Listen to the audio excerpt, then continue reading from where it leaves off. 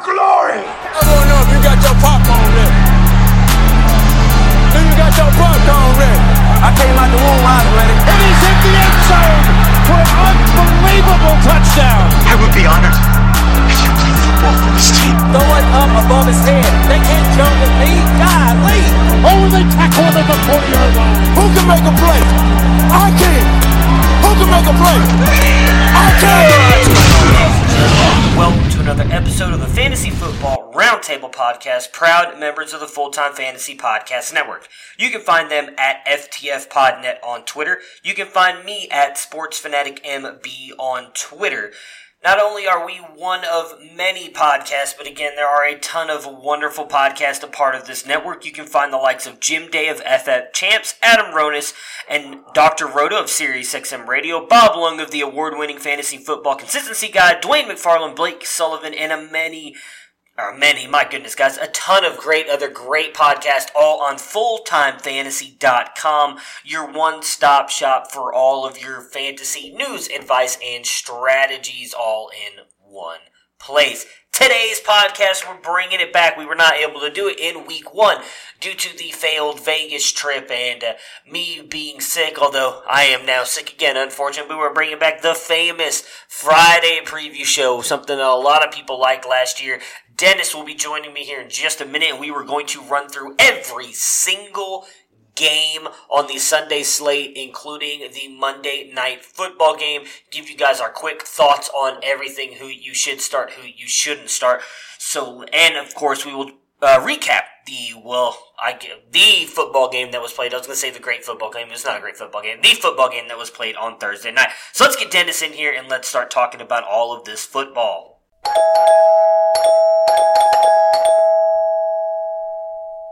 Hello! And we are welcoming back Dennis for the first time in almost about a week. I think the last time we had you on was last Saturday when you were in Vegas, so it's good to have you back on the podcast. How have you been? You know, I'm like a salmon swimming upstream to spawn. I'm just keeping at it, just trying to stay focused, keep swimming away, keep swimming. I'm just swimming, man. The water keeps coming at me, and I just keep swimming. But I guess that's all you can do this time of year. Yeah, I feel like as much as people that are in this industry like you and me are, especially with the amount of responsibilities you have, not just with helping me on the podcast and doing this, but also everything you do at Dynasty Nerds, that as much as we want football season to get here, once it actually gets here, we kind of forget how much work we have to put into a lot of this stuff. And so it kind of becomes a little bit overwhelming at times. But we did have a football game last night between the Carolina Panthers and the Tampa Bay Buccaneers. So let's go ahead and break that down.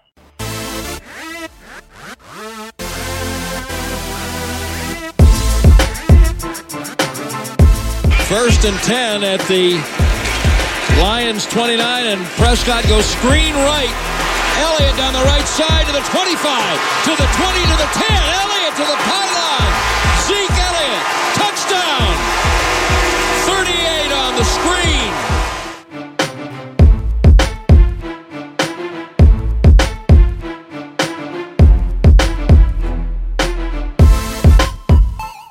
Second down at 10, takes the snap, gives it. Chubb runs, he's to the 15, he's to the 20, 25, 30, 35, 40, 45, 50. There goes Chubb, he's to the 30, 20, 10, 5, touchdown, Chubba Lubba Hub.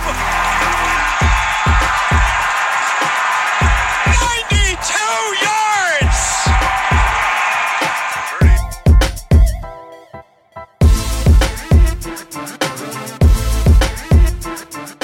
Marshawn Lattimore, 12 yards from Adam. Case on a deep drop, steps up in the pocket. He'll fire to the right side, caught by Diggs. Stay up! Oh my God! Oh my God! 30, no! 10! Touchdown! Are you kidding me? It's a Minneapolis miracle! Stephon Diggs and the Minnesota Vikings have walked up on the New Orleans Saints. It's a 61-yard Minneapolis miracle. So we're going to start start on the Carolina Panthers side here, since they not even technically, since they lost that game here.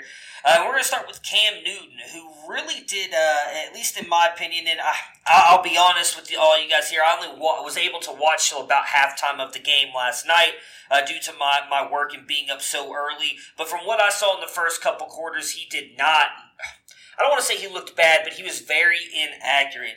Came in with 21.7 points in this one.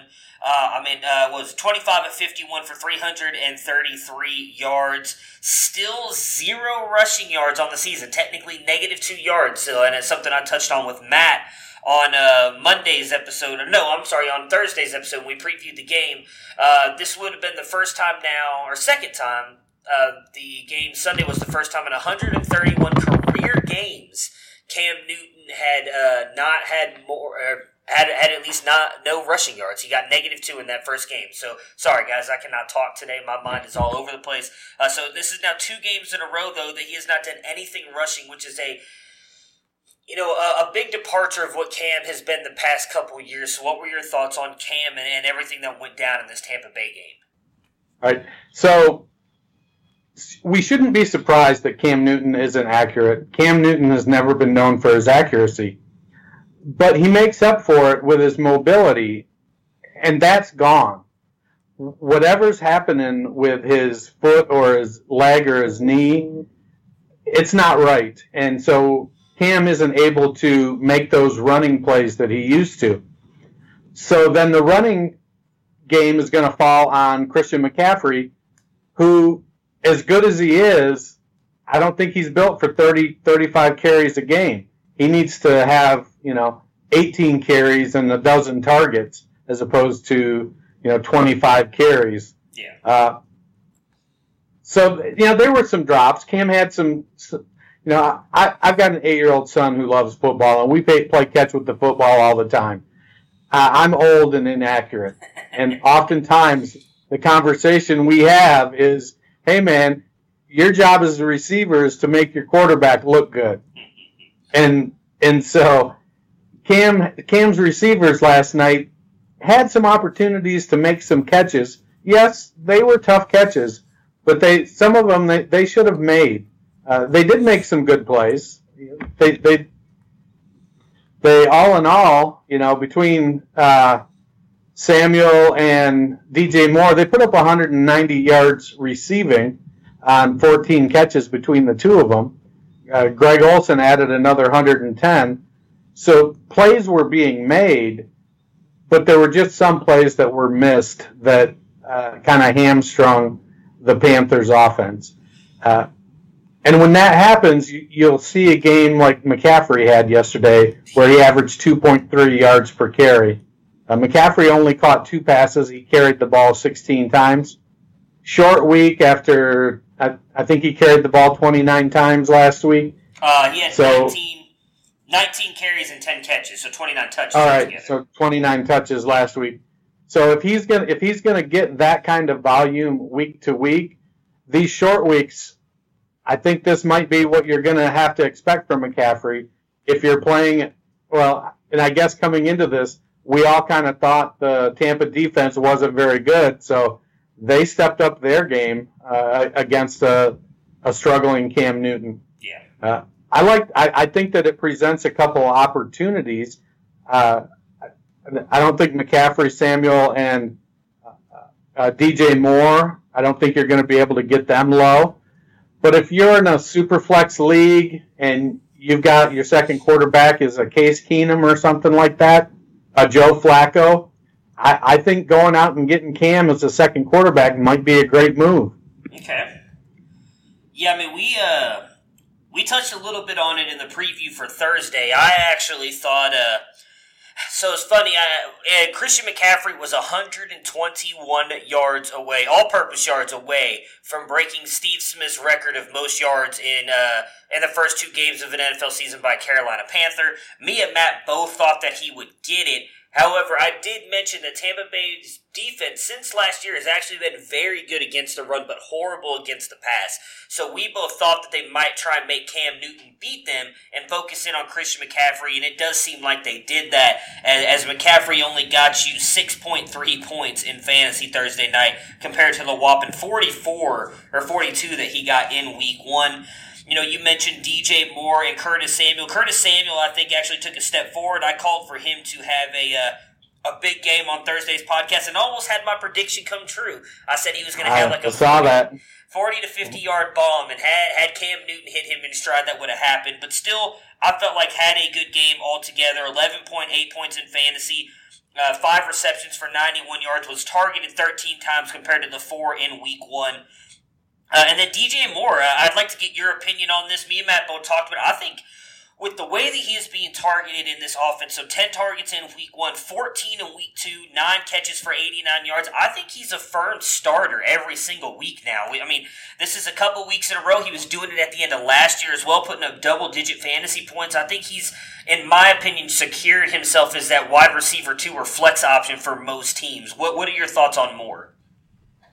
I think if unless you're starting one wide receiver, you should probably be starting Moore. I think he's definitely in the wide receiver 2 category on a week-to-week basis. You know, he may have some games where he has a particularly tough matchup, but even now, after 2 weeks, we still need probably another week or maybe even 2 weeks to play out before we see who the really good defenses are and who the really pretend to be good defenses are. And the same with offenses.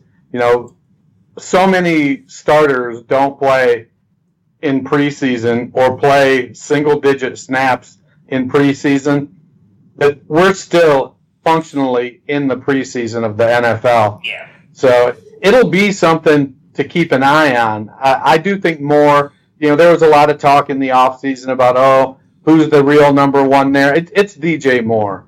But Curtis Samuel on a week-to-week basis is going to be a flex-worthy play with high wide receiver 2 upside. You know, like if Cam hits him with that 50-yard bomb for a touchdown last night, you know, we're talking pretty big numbers, 140 yards and, you know, a touchdown to go with another reception. Yeah. So those plays are going to be there. Greg Olsen looked fantastic, though. Yeah. I think if you're playing in a tight end premium league, this may be a great opportunity to go. And maybe you have to pay market value, but if he's going to put up 6 catches for 70 yards every week or 5 catches for 70 yards, you know, he had 100. He was downfield yesterday. And there are some teams that just give up chunks to the tight end. So he put up 6 for 110 yesterday, and that's an outstanding day for Greg Olsen. It may be his last season, but if you're going for the championship and you need a high-floor tight end, this might be your guy. Yeah, as long as he can stay healthy, I think he should. Him and Delaney Walker. We talked a little bit about Delaney Walker when we reviewed the week when he destroyed. I think they played some high school team on last Sunday. I can't remember who they played exactly, but Delaney Walker looked amazing. So maybe, you know, Greg Olsen has visited the Fountain of Youth here and is going to return to his tight end 1 ways for the last season. I would love nothing else but to see that, because that dude is a phenomenal human being alone. If you guys know anything about him and stuff that him and his family have dealt with off the field, I would love to see Greg Olsen go out on a high note. So let's talk about the Tampa Bay Buccaneers who won this game. We'll address the, I guess, most non-important factor on this team, a guy that I thought might actually do some work in this one. That was Ronald Jones, just 4 carries in this one for 9 yards. Did seem to get hurt again, so we got that going for us. Just 0.9 points in fantasy. With that happening, Peyton Barber got the bulk of the carries in this one. And week 1 they both split. Actually, Jones had more attempts than Barber in week 1, but Barber took the reins and ran with it in this one. 23 carries, 82 yards, and a touchdown. Gets you 15 points in fantasy. And again, we've talked about this many times over the past year or so. you not being necessarily someone who thinks Peyton Barber is like a RB1 or RB2, but a guy who will give you consistent numbers. I believe the way you put it is he's a jag, but he's going to get you numbers. So he does it again, and it looks like moving forward he's going to be the guy. Jameis Winston has a better game than what he had last week. Obviously, doesn't turn the ball over in this one. 16-25, 208 yards, and a touchdown, getting you 13 points in fantasy. Before we move on to the wide receivers, Jameis Winston, a guy a lot of people had a lot of hope coming into this year. I know I was one of the detractors. We've talked about this many times. Love Bruce Arians, but I did not believe in Jameis Winston to be able to propel this offense. What are your thoughts on Winston? I don't want to overreact, but we're 2 games in now, and he has not done much in either game. So what are your thoughts on him so far? Well, I think the jury is still out. I can see a scenario where he needs to learn the offense better. He needs to, he's still getting comfortable in a new offense with new requirements. He's got a coach that is putting a new set of demands on him. He's got a couple phenomenal wide receivers, and he's in the back half of the Superflex area for me. He's going to be in that 18 to 24 range. And if you think that the chances that if you look at if you look at Evans and you look at Godwin and you think, man, these guys are going to put up some numbers, then Winston, they got to get the numbers from somewhere, and that's going to be Winston. So let's ride that. And so you've got a mid to low or quarterback 2 in Superflex. You can't have an RB1, QB1, wide receiver 1 at every single position in your lineup.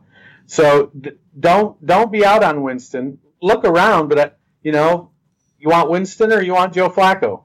Yeah. You want Winston or you want Case Keenum? You want Winston or you want Gardner Minshew? Honestly, those last 2, give me Keenum and Minshew. But we'll talk about those guys when we get to our Friday previews, our Friday preview stuff. Because I'm excited about both of those guys actually. I actually almost forgot about O.J. Howard. Gives you the big goose egg again, or not again this week. Gives you the goose egg this week.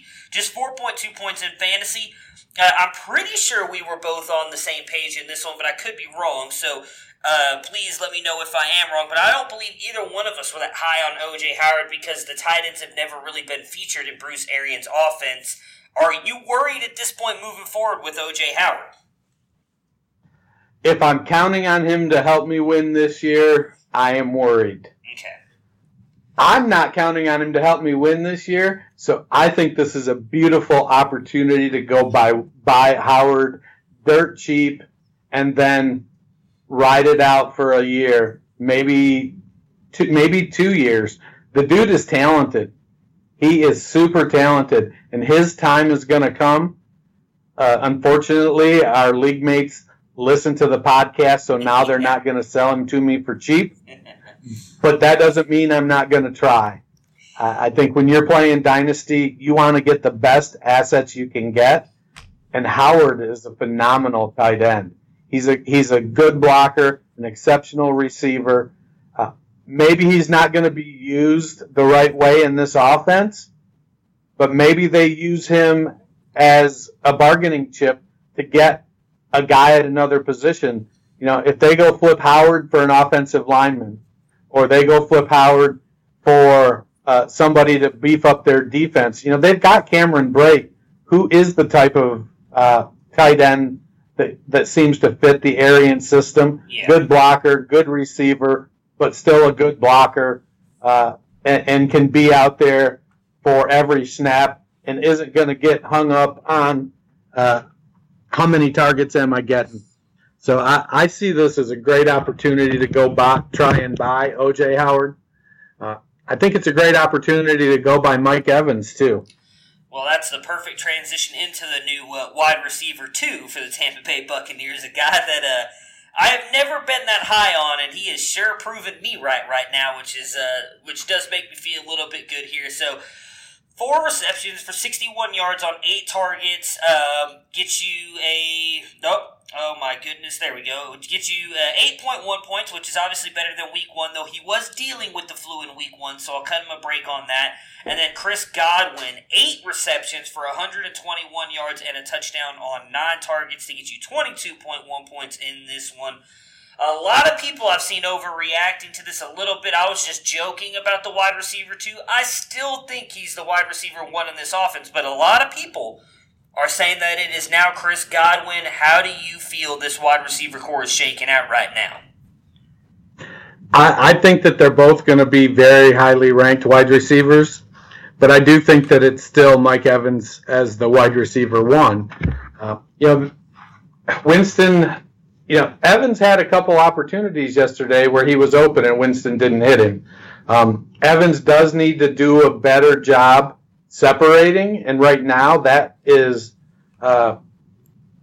where Godwin has the edge, is he separates better. Mm-hmm.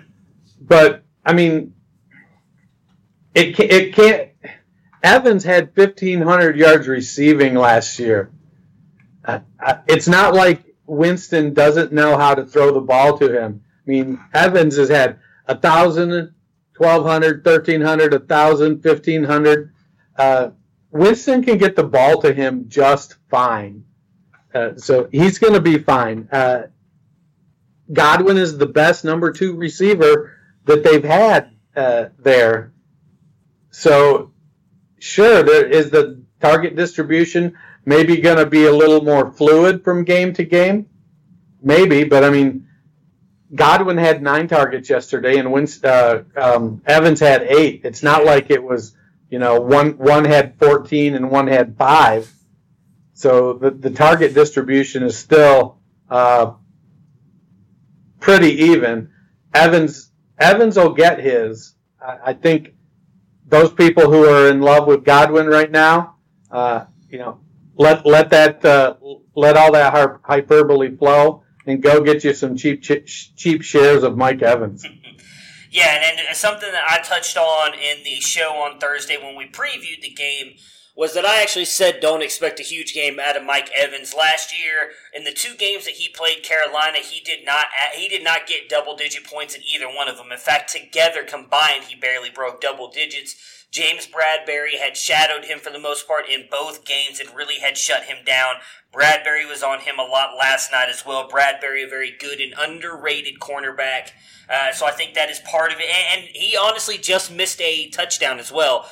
He had it in his hand, kind of juggled it, and fell out of bounds. So Mike Evans could have had a much bigger day, just missed the touchdown. I do agree with you. As much as I like to hate on Mike Evans, better days are coming for him.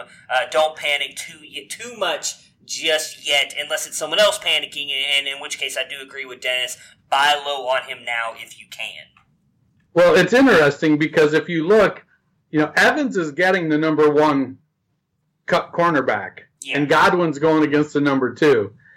Juju is kind of facing Juju is an example of kind of what's happening in Tampa. Juju spent the first 2 years with Antonio Brown taking the number 1 cornerback, and Juju getting the number 2, maybe the number 3 if he is in the slot.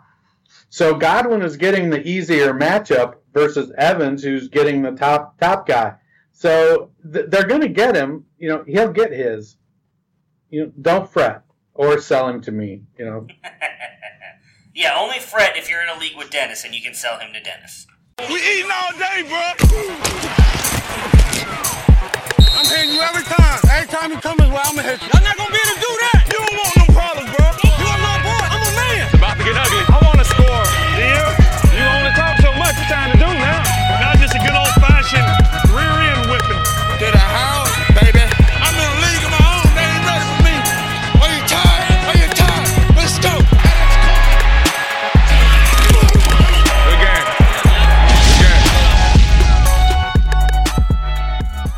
Game previews. Alright, so now we are going to be breaking down all of the Sunday games, full Sunday slate, like I used to do all of last year. As I mentioned in the intro, one of the episodes that everybody apparently looked forward to every week. We will go through every single game, and since I have Dennis here with me, we will also do the Monday Night Football game as well.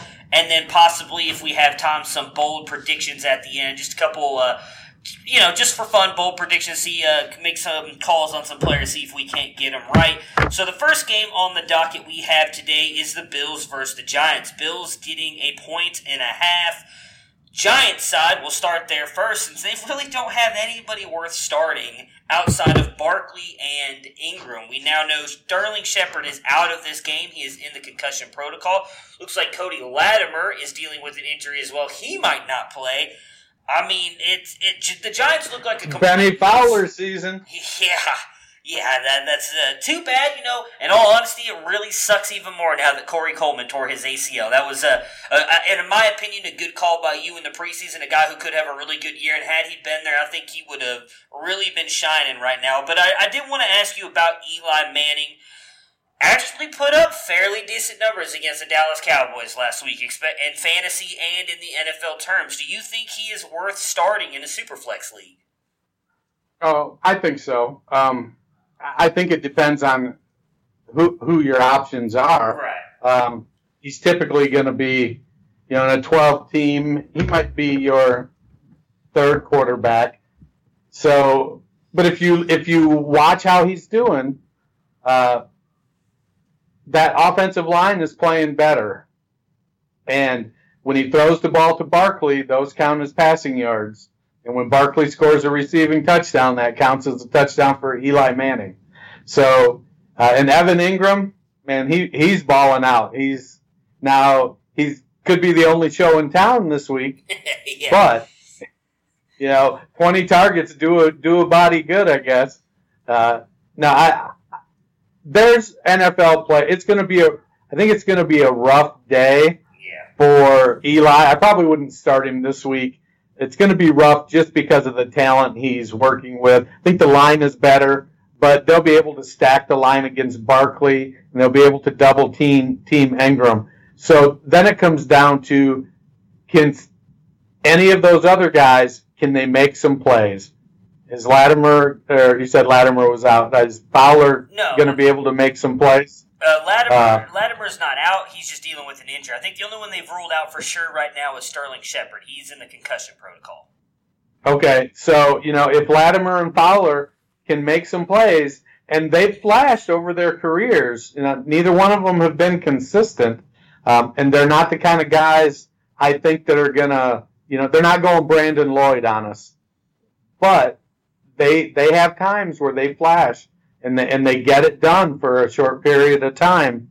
So it's a rivalry game. It's Dallas against the Giants, and Eli, he can pull a rabbit out of his hat like nobody's business. Just ask Bill Belichick. Yeah. So if any of those things happen, and then they've got, they could bring Wayne Gallman in and maybe put Barkley out wide, or put Gallman out wide and Barkley in the backfield. Both of them guys are very adept at catching the ball. And so there's going to be opportunities. Pat Shurmur is going to have to be creative because he's not working with the highest level talent. These Rudies are going to have to step up. All right, on the Bills side of things, I'm gonna group all three of these guys together. You always have Josh Allen, who had a rough game last week, especially if you count in all the turnovers. But John Brown and Cole Beasley had decent games. Brown, a much better game with the touchdown, a little bit fluky with the touchdown that he caught there. But what are you thinking about these three this week? The Giants obviously struggled mightily against Dallas and that offense in the passing game this past week. Do you think Josh Allen and John Brown are a worthy start this week? And do you think Cole Beasley is someone you should be looking at?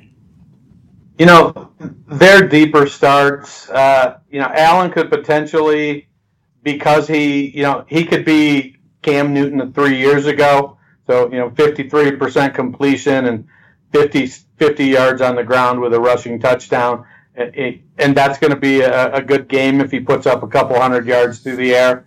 I think Brown is going to be what he is, which is that deep threat. And if Allen gets the ball, has time, gets the ball down there, Beasley is who he is. He's your short guy. He's going to get he's going to get you the first downs. He's a PPR guy. they're both, Brown and Beasley are flex guys. Especially, I'd probably consider them more in deeper leagues where I'm looking at, 3 wide receivers and 2 flexes maybe. Once I get down 5 deep in my wide receivers, there I'm pretty comfortable starting Brown and Beasley, in the wide receiver 4 with, low end wide receiver 3 upside.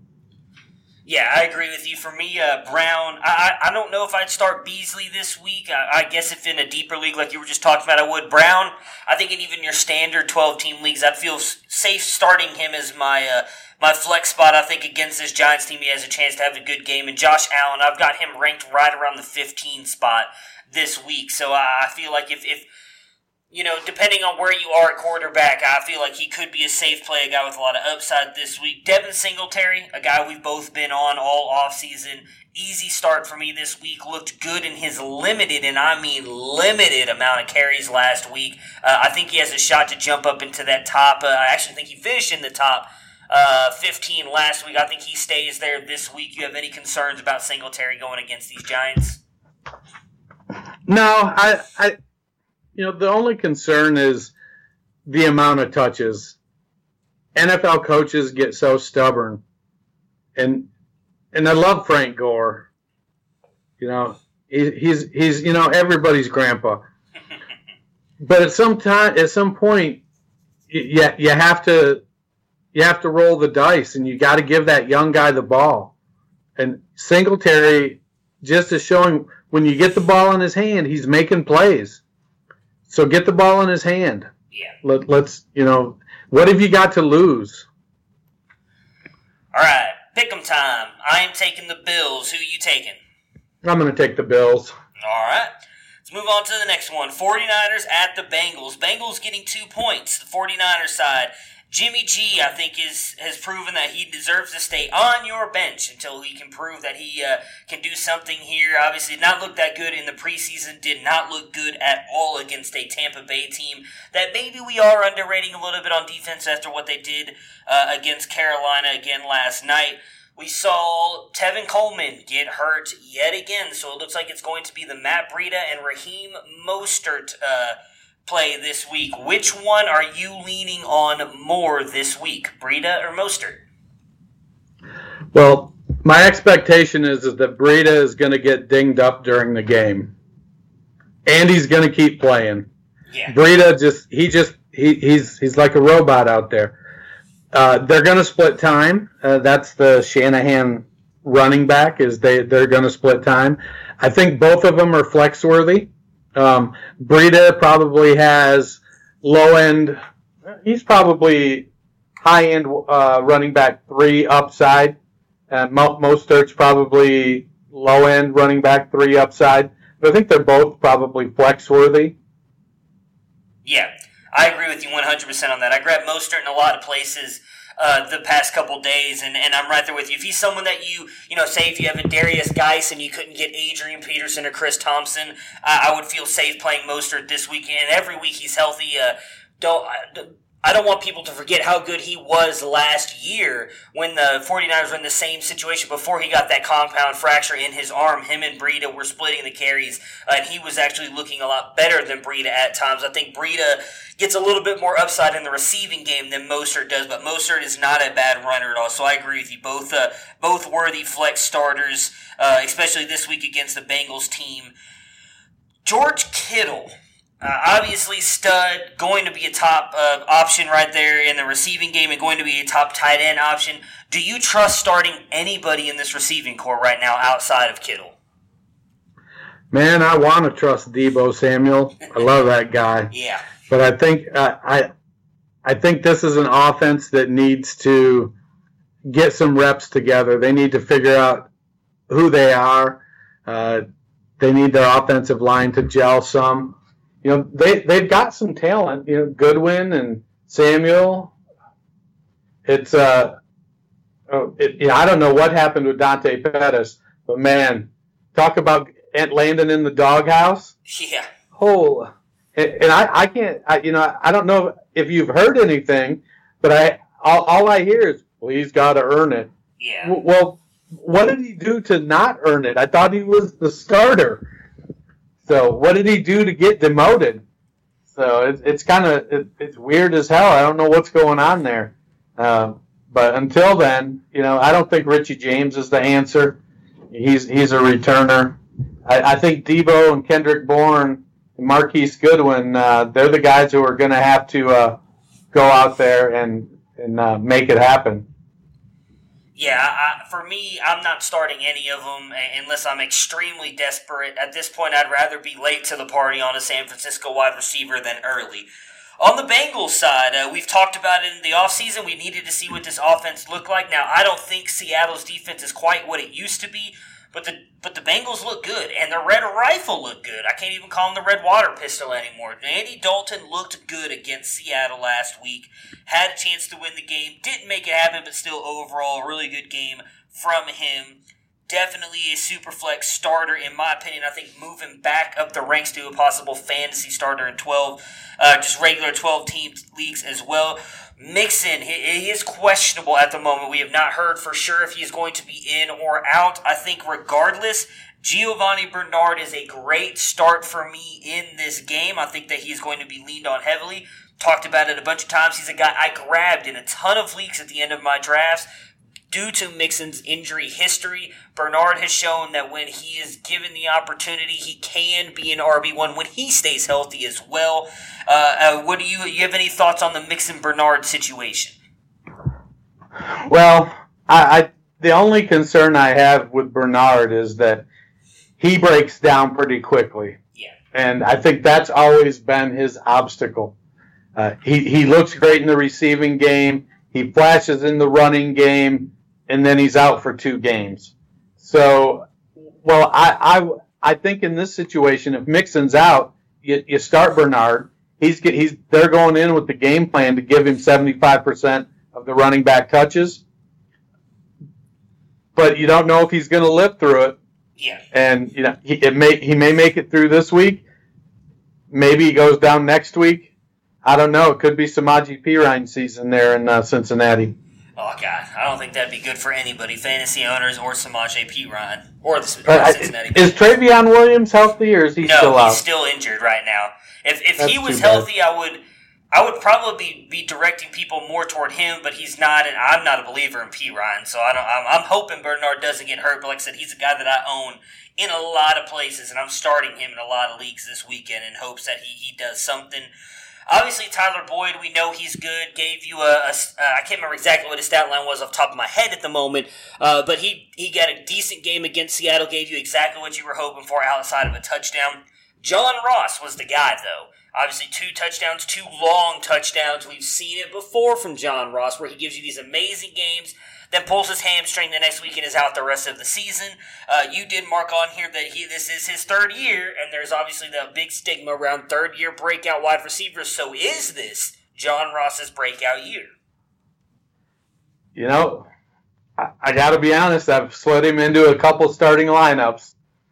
All right. I'm looking at it, and, I'm looking at it from the standpoint of, if not now, when? So he's coming off a hot streak. So with Ross, that 3rd-year breakout, I think could be a real thing. He's fast. He's bigger, I think, than people remember. He's 6 foot or 6'1", about 190 pounds. So we've seen that Sean McVay offense that Zach Taylor is running make guys like him, like Ross, be very productive. So when you look at Ross and Boyd, the opportunity is going to be there. Yeah, and we cannot forget that he was a first-round pick for the Bengals just a couple years ago. So, and when he got picked, I believe it was like 9 overall. Nobody freaked out about it, too. It's not like people were going, oh, my God, why did the Bengals just draft John Ross here? Like, it was not a widely discussed pick as a bad pick. So don't let everybody forget that he was a very talented wide receiver. You weren't in Ohio. There were a lot of people up here going, what the fuck? Well, from where I was sitting, there was not a lot of people questioning the pick. So I think I'm right there with you. I grabbed him in a couple of leagues, and I'm hoping that maybe this is it, because a couple of those are dynasty leagues as well. So I'd love to have him as my third or fourth option at wide receiver. I am taking the Bengals in this game. Who do you got? Well, I'm going with the Bengals too. All right, so the next game on the docket is the Los Angeles Chargers and the Detroit Lions. The Chargers getting 2.5 points. On the Chargers side, where would you rank Phillip Rivers this week? Not a horrible week last week against the Colts, but going up against your Detroit Lions. You think he's got a chance to finish in the top 15? Yeah. You know, the Lions, I don't know, but I love the Lions, man, but I don't know if Matt Patricia's getting it figured out. Sometimes they look really good, and then sometimes he, gives a star running back 7 carries in a game. It's something Taylor Decker all of a sudden doesn't know how to block a defensive end, and, that leads to Matt Stafford getting killed. So, I like the Lions. I don't think they're going to win this game. To preview my pick, I think that the Chargers' defense is too good. But I do think the opportunity is there for a 31-21 game that could lead to good fantasy production on both sides. All right, well, for Phillip Rivers to have a good game, we're likely going to need Austin Eckler to do close to what he did last week. Finished his RB2 on the week. Don't think he finishes that high yet again, but do you think he has a chance to finish as a top 12 performer this week? Well, I mean, everybody has a chance. What would you give his chance to be? I think he's. I don't expect a top 2 performance. I think he's going to probably come back to earth a bit. I definitely think he's top 15 running back this week. He's a great pass catching back, and he's an effective runner. And he's not tiny. He's got okay size, but he's definitely not somebody you want to pound into the line 20 times. You want to get him out in some space. Him and Jackson are very similar in size. I just think Jackson is a little better inside runner, whereas Eckler is better when you get him out in space. So that leads to Eckler, even if they split touches evenly, Eckler will get the majority of the passing reps. So Eckler has the opportunity to put up more fantasy points just from volume. So I like Eckler. If I have Eckler, I'm starting Eckler. He's kind of taken over. He's taken over 70% of the Melvin Gordon role. Yeah, I've got him in top 15 play as well. Obviously, when you score 3 touchdowns in a week, that does skew your numbers just a little bit. But did get 12 carries and 6 catches in that game, 96 yards in the receiving game. So I agree with you. I still think Justin Jackson is going to get a fair amount of run. But Austin Eckler, with what he does in the receiving game, is what's going to boost his fantasy value. Top 15 for me, maybe a little bit higher, but I don't see him finishing as number 2 again this week. The big question for the Chargers is going to be that receiving game. Obviously, we saw Hunter Henry go down with injuries. Looks like Mike Williams is in or out every single. It seems like that changes every couple of hours. Even if he does play, I would imagine he's not going to be that high upside wide receiver 2 that you want him to be with dealing with that knee injury. So it looks like they're really relying on Keenan Allen and possibly Travis Benjamin. I do think Benjamin, if he is out there, could have a decent game opposite of Keenan Allen, obviously being locked up with Darius Slay there. I would think with where you drafted Keenan Allen, he likely has to go into your lineup, but are you expecting much out of these wide receivers against the Lions? My goodness, I can't speak. On Sunday. Yeah, I mean, Allen has shown that he doesn't have to be open to catch the ball.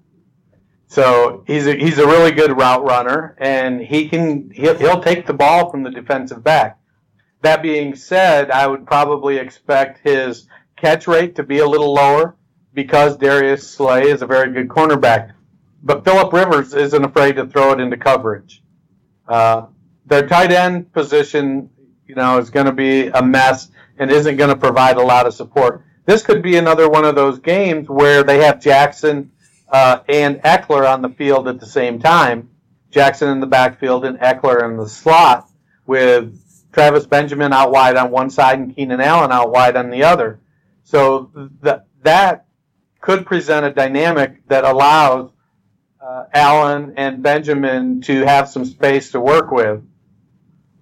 I think Benjamin is the sneaky play here. Yeah. He's their big play guy. Maybe they promote Artavis. Was it Artavis Scott they had that they let go and maybe signed to their practice squad that was having a real good training camp? Yes, I believe so. So that's definitely an opportunity there, maybe. But I wouldn't be surprised to see Benjamin get at least one long completion. That's a big part of the role he plays on that team, is that deep threat. And so I could see him having one of those Ted Ginn kind of games, 3 catches for 90 yards and a touchdown. For the Lions side, Matt Stafford actually looked really good in this one. They were pretty pass-heavy in this one with the lack of Kerryon Johnson use, which we'll get to. But Stafford, 27 of 45, 385 yards and 3 touchdowns last week. Again, 29.6 points. Looked good, and I imagine they're going to have to throw a lot in this game as well.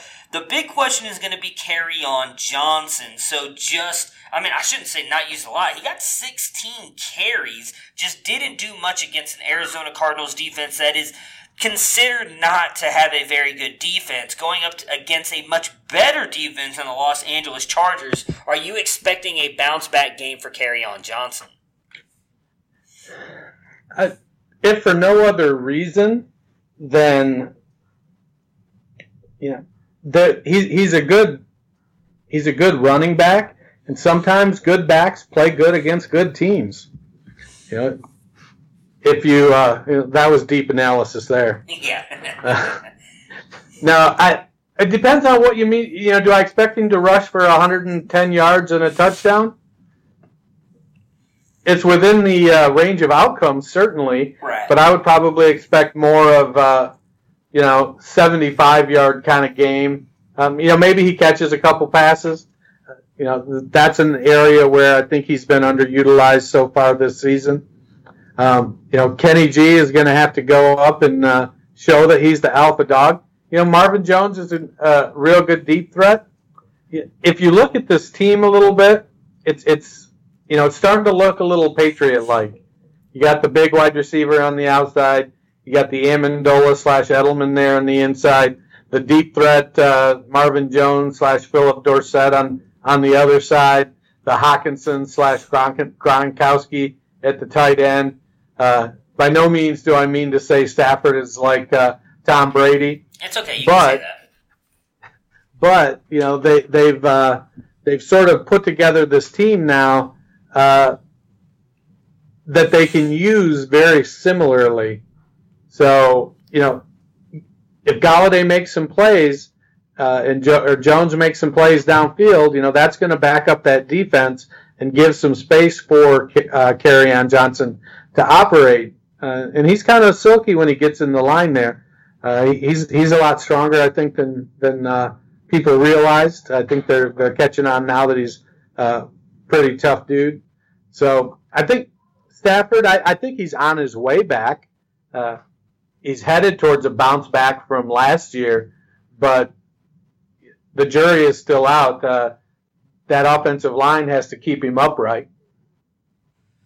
Yeah, I think the biggest thorn in Kerryon's side is going to continue to be motherfucking C.J. Anderson, man. He just likes to bone everybody that he goes to, every team. 11 carries last week against the Cardinals. I do think that's going to hurt Kerryon's value moving forward if they're going to use him that much, especially as someone who owns Kerryon in a couple leagues as well. I'm really hoping he has a bounce-back game. Again, not a bad game, but against a much better Chargers front and linebacker core than what he faced in Arizona. It could be rough sledding ahead for him. On the wide receiver side, Kenny Golladay is an obvious start. I think he's proven that he needs to be in your lineup every week no matter what. Marvin Jones did not have a great game here, just 8 points against my goodness, Arizona last week. I don't know why I forgot that, but Danny Amendola came through big. We've talked about him before. Obviously, a guy that gets hurt often. Outside of Kenny G, are you trusting putting Amendola or Jones in your lineup this week against the Chargers? Well, they're definitely in consideration for deeper flex spots.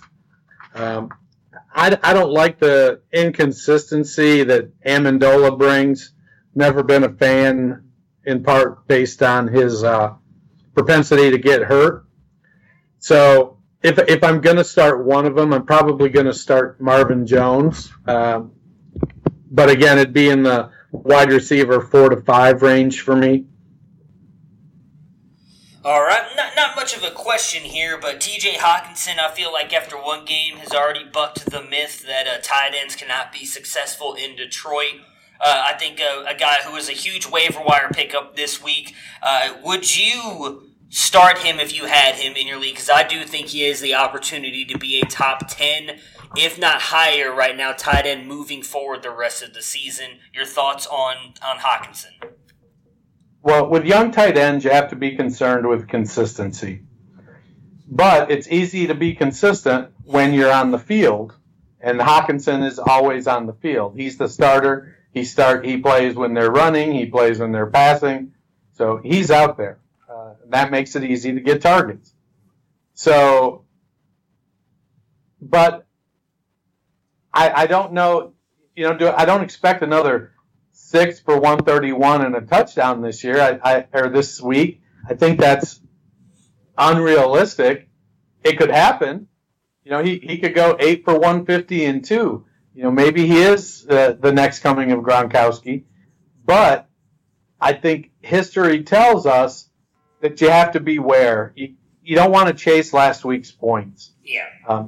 If you've got Hawkinson, if your other option is CJ Uzomah, that you're probably going to get 8 or 9 points out of, and you want to play the upside, start Hawkinson. But also remember, you could get a 2 for 13 out of Hawkinson. Yeah. All right, so who are you picking? I'm taking the Chargers. I assume with the way you were talking earlier, you were leaning that way as well. Yeah, it pains me too, but I'm taking the Chargers. All right, so now on to one of the games I think could be one of the better games of the weekend, and that's the Vikings versus the Packers. The Packers getting 2.5, I'm assuming just because they are the home team. For the Vikings side of things, Kirk Cousins threw the ball only 10 times last week, so I'm going to group him in with Diggs and Thielen. If they're going to continue to be this run-heavy, are you worried about Cousins? And does this, in a way, make Diggs and Thielen, in a way, touchdown-dependent to get a lot of their fantasy value? Well, if they're going to throw the ball 10 times, of course it makes them touchdown-dependent. I don't believe they're going to continually throw the ball 10 times. I think their preference is definitely to not throw the ball 50 times with Kirk Cousins, but they need to have a balanced offense, and running or throwing 10 passes isn't a balanced offense. Yeah. I'm not necessarily worried about Cousins as someone who owns him in a couple leagues. I think that was just kind of the game plan they had last week. They got up on the Falcons fairly quickly, and then I think we're really just kind of able to run and ride Dalvin Cook in that one. I think Diggs and Thielen and Cousins all have a pretty good bounce-back game here against the Packers team, which did look very good on Thursday night. Opening week, I think that defense has been kind of reshaped and reformed. I expect this to be a much tighter game, and they're going to have to rely on those guys a little bit more. We saw Dalvin Cook, in my opinion, looked elite against that Atlanta Falcons team last week. Do you think he has a shot? And I know everybody has a shot, but I would say he's not someone who we've talked about in that elite category, up there with those top 5 running backs in Barkley, Zeke, CMC, DJ, and Gurley. Do you think he has a shot to get right up there close to that, maybe outbeat Mixon, who is that guy who is just on the outside of that group? Do you think Cook, if he continues to play like that and stays healthy, has a chance to jump up into a possible top 6 pick as of next year's fantasy drafts? Well, we do talk about Cook from an elite talent standpoint, but it always comes down. We always push him back down a tier or two because of the health concerns. You know, he's shown that, you know, with the ball in his hands, he gets after it. And for me, I look at it from the standpoint of, at some point, I have to put aside if he stays healthy, and I have to put him in my lineup with confidence and let him go. I think we're at that point now. We're 2 years removed from the ACL. You know, last year he had struggled with the hamstring, which is common when coming back from the ACL. So now he's healthy. They invested a ton of money in their offensive line. They've got 2 exceptional wide receivers, a couple good tight ends. Cousins doesn't have to be a world beater quarterback. He can be who he is, which is a distributor, a game manager. Because when you got Dalvin Cook going 60 yards for a touchdown, or Stephon Diggs going 60 yards for a touchdown, you don't need to try to put the team on your shoulders. That's not Cook's Cousins' strong suit. So, do I think Dalvin Cook can be a top 5 back? I think he can. I think, you know, again, here I go. If he stays healthy all season with this improved offensive line, I could see him racking up 1,500 yards on the ground, 8 touchdowns, catching 50 passes. You know, that's going to put him way up there near the top. Yeah, I think his versatility in the receiving game is going to really help boost him up in those running back categories and get those numbers, especially if he stays healthy. And one thing I do want to add is, I know everybody's been saying this, so chances are you won't be able to get him, but if you're the Dalvin Cook owner, please make sure you have Alexander Mattison, because he looked phenomenal as well in that game. And if Cook goes down, Mattison is likely going to be able to step right in and do exactly what Cook was doing, maybe minus a little bit of the receiving work, but definitely as a rusher. On the Packers side of things, their rushers, Aaron Jones had 38 snaps to Jamal Williams 26 snaps. So not a huge difference, but a decent enough amount to make you think that Aaron Jones is a starter, yet he struggled against this Bears defense. Do you think it was just the Bears defense being as good as they are, or maybe Aaron Jones just not being as good as we all hoped he would be? I think it's the Bears defense. Okay. I like Jones's talent. I do think that, he needs 13 carries, in my opinion, isn't enough. I think you need to give him the ball earlier. You need to give him the ball more often and let him run the ball. Yes, he's going to have some 0 and -2s, but he's going to have some 9s and some 15s and some 40s. Give him the ball and let him play. I don't know what the hesitation is. He's starting to get grouped in with Kenyon Drake, where, so many people are like, well, he's so much more talented than everybody, and the coach doesn't give him the ball. And so, honestly, at some point, we got to admit maybe we're wrong because they're the ones with the head coaching jobs. But when Jones gets the ball, Jones looks pretty good. You just got to give him the ball. Aaron Rodgers doesn't need to be rushing the ball 3 times. Jamal Williams, okay, he's a great pass blocker, but Jones is a pretty good pass blocker too. So I'm chalking it up to the Bears defense. Fair enough. Outside of Devontae Adams, are you willing to start any of the other receivers, or are you going to throw Jimmy Graham in that mix this week against the Vikings? I'm very comfortable starting Marquez Valdez-Scantling. I think he's established himself as the number 2 there. I think that Green Bay, the Vikings have a pretty good defense. The Bears have the best defense. And so I think that Green Bay is going to be just fine when it comes to the passing game. I did hear, I think it was either Howard Bender and Jim Bowden, or it was Bob Harris and Mike Dempsey this afternoon. I was listening to Sirius, and somebody called in with a start-sit question, and it was Sammy Watkins and Devontae Adams. and two other people, and they said sit Adams. Wow. And now, granted, it was the other two receivers were of the same ilk, but it was I guess they don't like the matchup. Xavier Rhodes, I guess there's some thought that he has Davante Adams' number. I don't know. I can't see myself benching Davante Adams any more than I can see myself benching Nuke Hopkins. Yeah, that's just never going to happen for me. All right, who are you taking, the Vikings or the Packers? I'm going to take the Packers. As am I. Okay, interesting. I thought you might go Vikings there. All right. Next up, we've got the Colts and the Titans. Titans getting 3 points in this one on the Colts side. Jacoby Brissett, talked about it. Only 3 points? Only 3 points. Only 3 points. I know. It's crazy. As much as they blew out the future Super Bowl champion Cleveland Browns this past week, they are only getting 3 points. Jacoby Brissett looked good against the Chargers last week. I liked what I saw out of him again. I've been saying it all off season. I don't think he was going to be nearly as bad as everybody was making him out to be. And with the way that he played, he improved, I think, T.Y. Hilton's stock a little bit. A lot of people were down on T.Y. Hilton. In fact, a lot of people were getting T.Y. Hilton in the 5th and 6th round in some drafts because they thought he was not going to be a top wide receiver without Andrew Luck. Did T.Y. Hilton, with his performance in Week 1 with Jacoby Brissett, make him a must-start every week for you? I think that T.Y. Hilton was pretty much a must-start anyways. He's a top 24 wide receiver. At worst, a top 30, which means you're going to start him in your flex.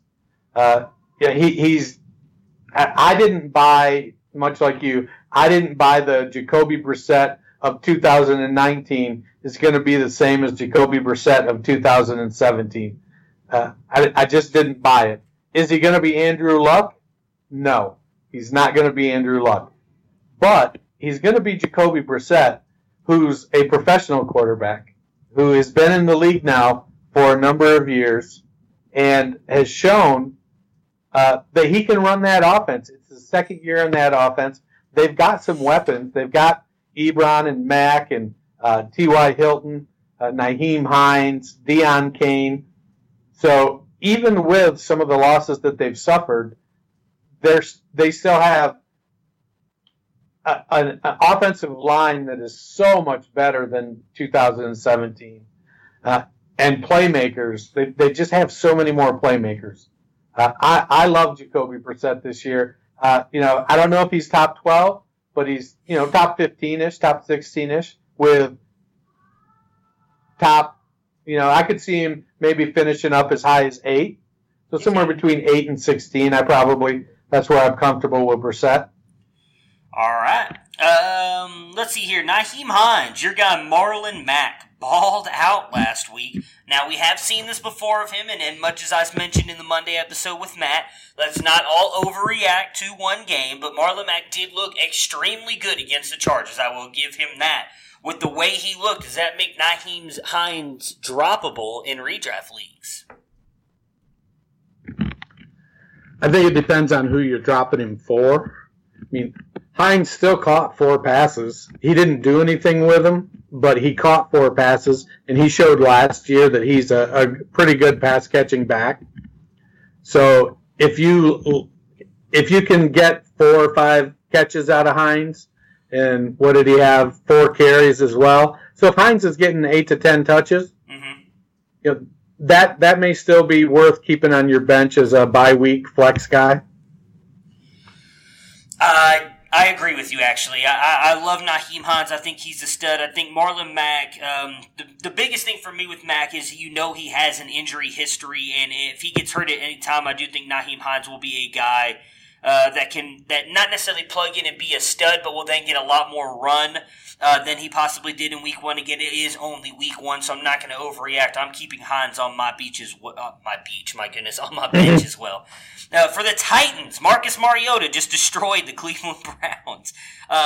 Is this an upswing for him? I mean, we've seen that Marcus Mariota can play very well when he's healthy. Are you buying into Marcus Mariota and the new way that they're running this offense, or do you need to see more of it?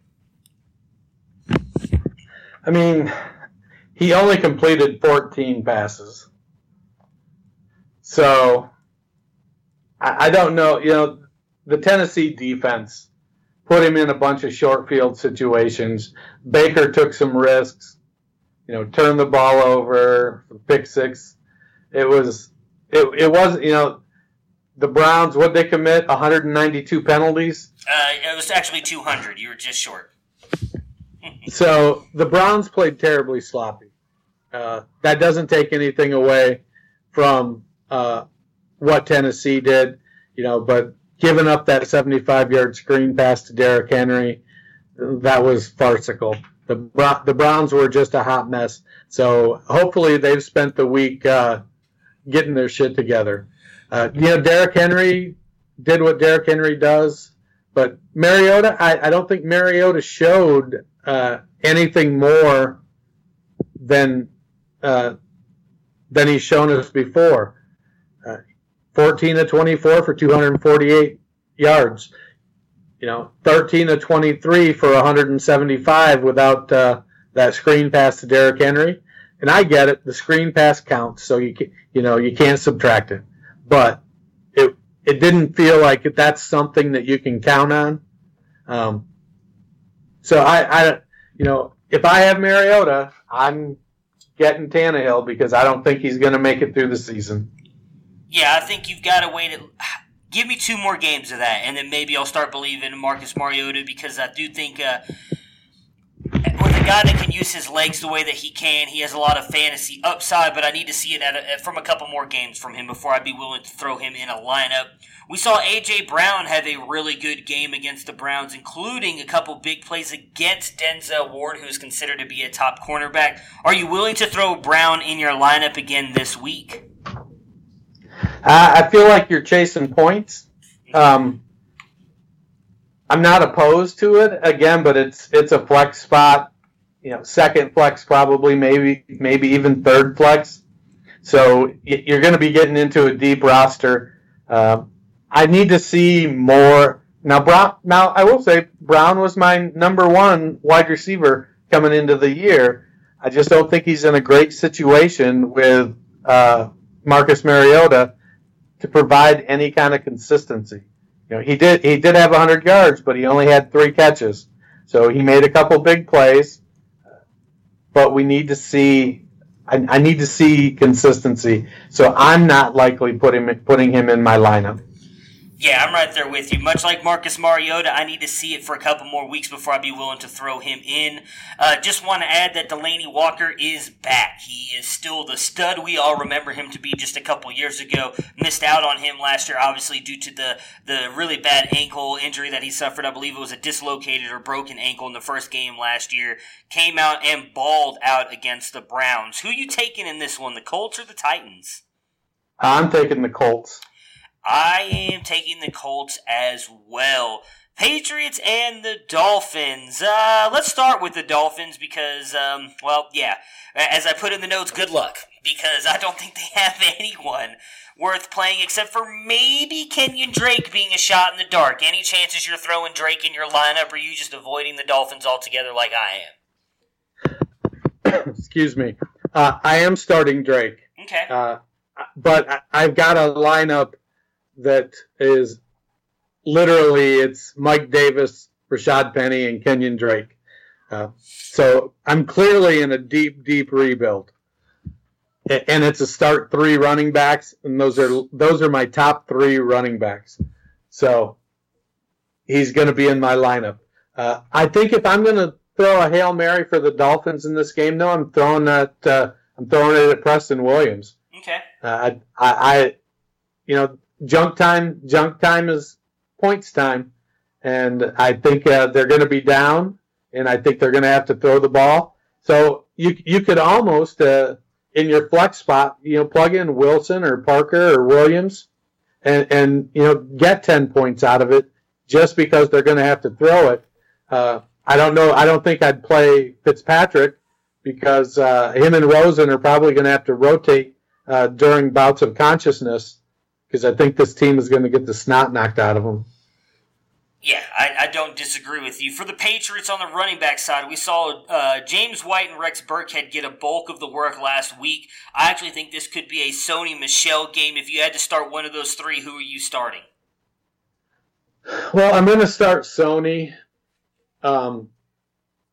because he should get a lot. He should get 20 carries in this game. They should be up comfortably early, and they should be grinding out the clock. But in that scenario, and you've got your running back that's got a history of knee problems, and you're up 28 points going into the second half, maybe Burkhead gets 15 carries in the second half. I could see a scenario where that plays out, where Burkhead ends up getting 18 or 20 touches. And then lastly, the wide receivers. So we know that obviously unless something else changes in the next couple of days with possibly AB going to the commissioner's exempt list, he will be playing. So that leaves you Julian Edelman, Josh Gordon, and AB, though it has been reported as well that AB has not done a very good job of picking up the playbook. Maybe that's because he's spending too much time Instagramming live from the TB12 place or whatever it is, his little workout studio. Who are you trusting to start this week? All three of them? Just Edelman? Just Gordon? What are your thoughts on these wide receivers? In order, Edelman, Gordon, and then Antonio Brown. Yeah. But I can clearly see a scenario where Antonio Brown has a Ted Ginn game. 3 for 90 and a touchdown. He plays 25 or 30% of the snaps. It's against. But I guess I can also see a game where Brown plays the whole game to learn the offense. So maybe Brady plays 3 quarters and Brown plays. They keep Brown out there because they need him to get the reps. And it's essentially a coaching situation. Brady's out there with him. They're running plays for him. They're showing him, they're able to talk about things because it's live. And then he comes in, and then he's got Jarrett Stidham for the fourth quarter. That's probably very disrespectful to the Dolphins, and I don't mean any disrespect, but I get you're rebuilding. You're in a deep rebuild, just like my team that's starting Drake and Penny and Mike Davis, and it's okay. We're going to keep working hard. It's okay. Yeah. So I assume there's no shot you're picking the Dolphins to win this game. There's a little shot, but no, I'm picking the Patriots. The Dolphins play the Patriots tough in Miami. Yeah, very true. And, honestly, the Dolphins coach has spent the last 17 years or 18 years as a Patriots assistant. So he knows what's going on there. I agree, Bill Belichick also, he's very adaptable to the situation at hand. Yeah. As much as I think Brian Flores is going to be good for Miami, no shot that they win this game on Sunday. All right, next up we've got the Seattle Seahawks and the Pittsburgh Steelers. Russell Wilson struggled a little bit last week against the Bengals, though we've seen that out of him. Seems to struggle at the first start of the season's not worried about him. The only real question I have on the Seahawks side is Lockett and Metcalf. Are you willing to start either, neither, or both in your lineups this week? It's a tough call. I started Metcalf last week in a league. I don't have any shares of Lockett, and I was really disappointed with the outcome for him. But I do think that the Steelers are good enough that the Seahawks are going to have to keep up, and so I would be willing to start Lockett and Metcalf. As would I. I think it was a great game from Metcalf, a guy who was getting a lot of bad things said about him in the offseason, only being able to run like one route. I think he did a very good job. I'd like to see him continue to improve. I would start both. He ran the hell out of that one route last week. Hey, that he did. For the Steelers side, obviously saw them struggle mightily against the Patriots. Do you think that Big Ben has a bounce-back game here against Seattle? I don't think Seattle's defense is what it was. They're going to be at home. The home road split for Ben is real, and I do think that they're going to bounce back. I think Ben is going to have a better game. He's going to have to spread the ball around more. Juju's got the toe issue, but everything's supposed to be okay. They need James Washington to step up. All right, so that leads right into that. Do you think James Washington or Moncrief is going to be the two this week, or outperform? Which one do you think has the better game? I think they're going to rotate, and I think it's going to be Washington. Fair enough. And James Conner struggled, obviously, as well with the Patriots. Do you think that was just the Steelers as a whole struggling, or do you think this might be what Conner really is? I don't think that's what he is. I think that I'm going to attribute some of those struggles to the Patriots. Conner is a good back. He's not a great back. He's a good back. He's going to be fine. Who are you picking, Seattle or Pittsburgh? I'm going to go with Seattle. I'm going to take Pittsburgh, so that is very interesting. All right, next up, Cowboys-Redskins, another game that I think could be very close, a lot closer than people are giving them credit for. Let's see here. On the Cowboys side, Dak dominated. Do you think him and the best wide receiver trio in all of the NFL land can do it again against the Redskins? I certainly think they're capable. Dallas has an exceptional offensive line. They're very balanced with Zeke. And, Amari Cooper, I love Michael Gallup this year. Last offseason and the end of last season when I was making trades, Michael Gallup was a guy I was targeting, and I picked up a bunch of shares of him last year. I'm extremely happy. I think Cobb played better than I expected. Yeah. I think he fit in there very well, and they do make a great trio. Yeah, I agree with you on the Cobb point. I think Cobb could be the reason.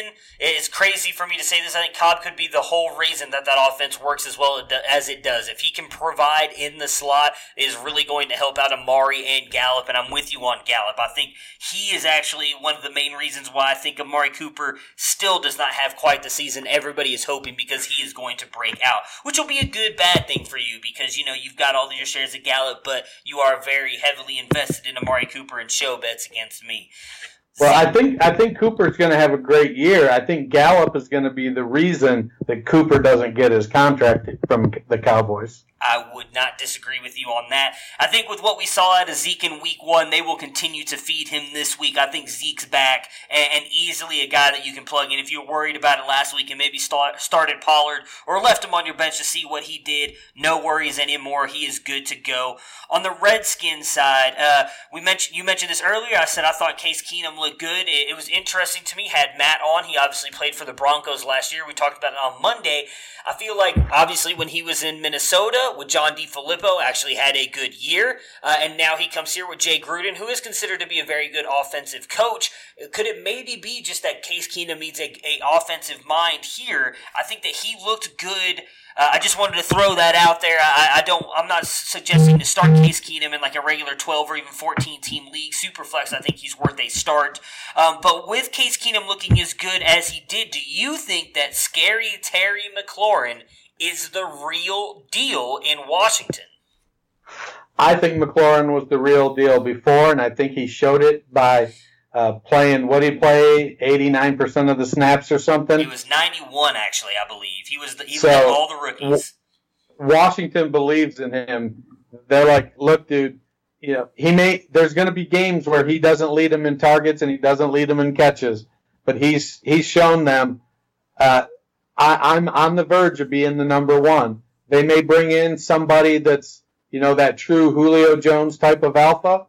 But until they do, Terry McLaurin is, he's kind of shaping up to be that 1B type of receiver. We'll see how his rookie year progresses. But yeah, I love what McLaurin is doing. Yeah, I know both of us have talked about it all offseason, again, not just because we are Buckeyes fans, but after everything we saw from the Combine and the Senior Bowl, that we both said that talent wins out. Doesn't matter what they paid Paul Richardson. Doesn't matter how much money he's getting. Terry McLaurin is a better player. He's going to be the guy there. I am with you. If you can get him in any of your redraft leagues or anything, I would get him now, as I think he's going to possibly be the best rookie wide receiver this year. With guys being out likely at least for 8 weeks, or he can't come back until week 8, I believe, chances are he might not be back the rest of the season. Are you trusting more in Adrian Peterson or Chris Thompson? I don't trust either of them. Okay. I think this week I expect AP to push for 20 carries. I think that it's going to be close long enough for him to get some carries. I think Thompson's going to, get some passing game work because AP he's not a good pass catcher. And so they're going to split time. When they're passing, it's Thompson. When they're running, it's Peterson. And they're both going to get – they're both probably low-end flex-worthy players. All right, who you taking, Cowboys or Redskins? Cowboys. As am I. Let's move on to the Cardinals and the Ravens. Kyler Murray looked horrible in the first half, looked amazing in the second half. With that, do you think he can help Christian Kirk have a fantasy-relevant day this week against a very tough Ravens defense? Well, I think he looked good in the second half of the second half. I mean, Murray didn't look great for 3 quarters. Maybe he's putting it together. I don't know. I'm not sold on Murray. He's not my guy. I'm a Haskins guy. But, he did bring him back. I don't know if that's a testament about Murray or if it's a testament about Matt Patricia and how he runs that defense in Detroit. I think Detroit, I think they kind of blew that one, in my opinion. I like DJ. I think Murray, those that like Murray, let him have Murray. You believe, you play him. DJ, I think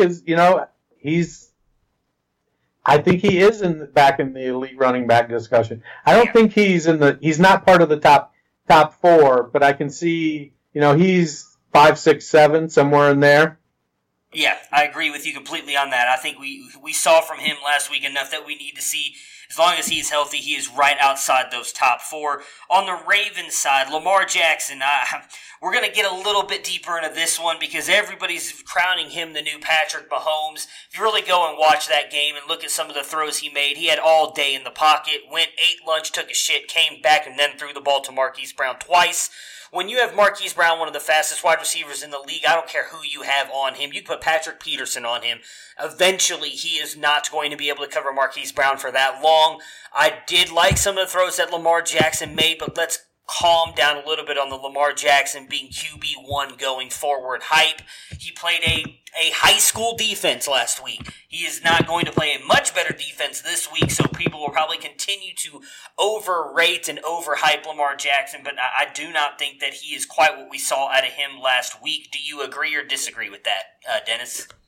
Yeah, I appreciate what Lamar did last week.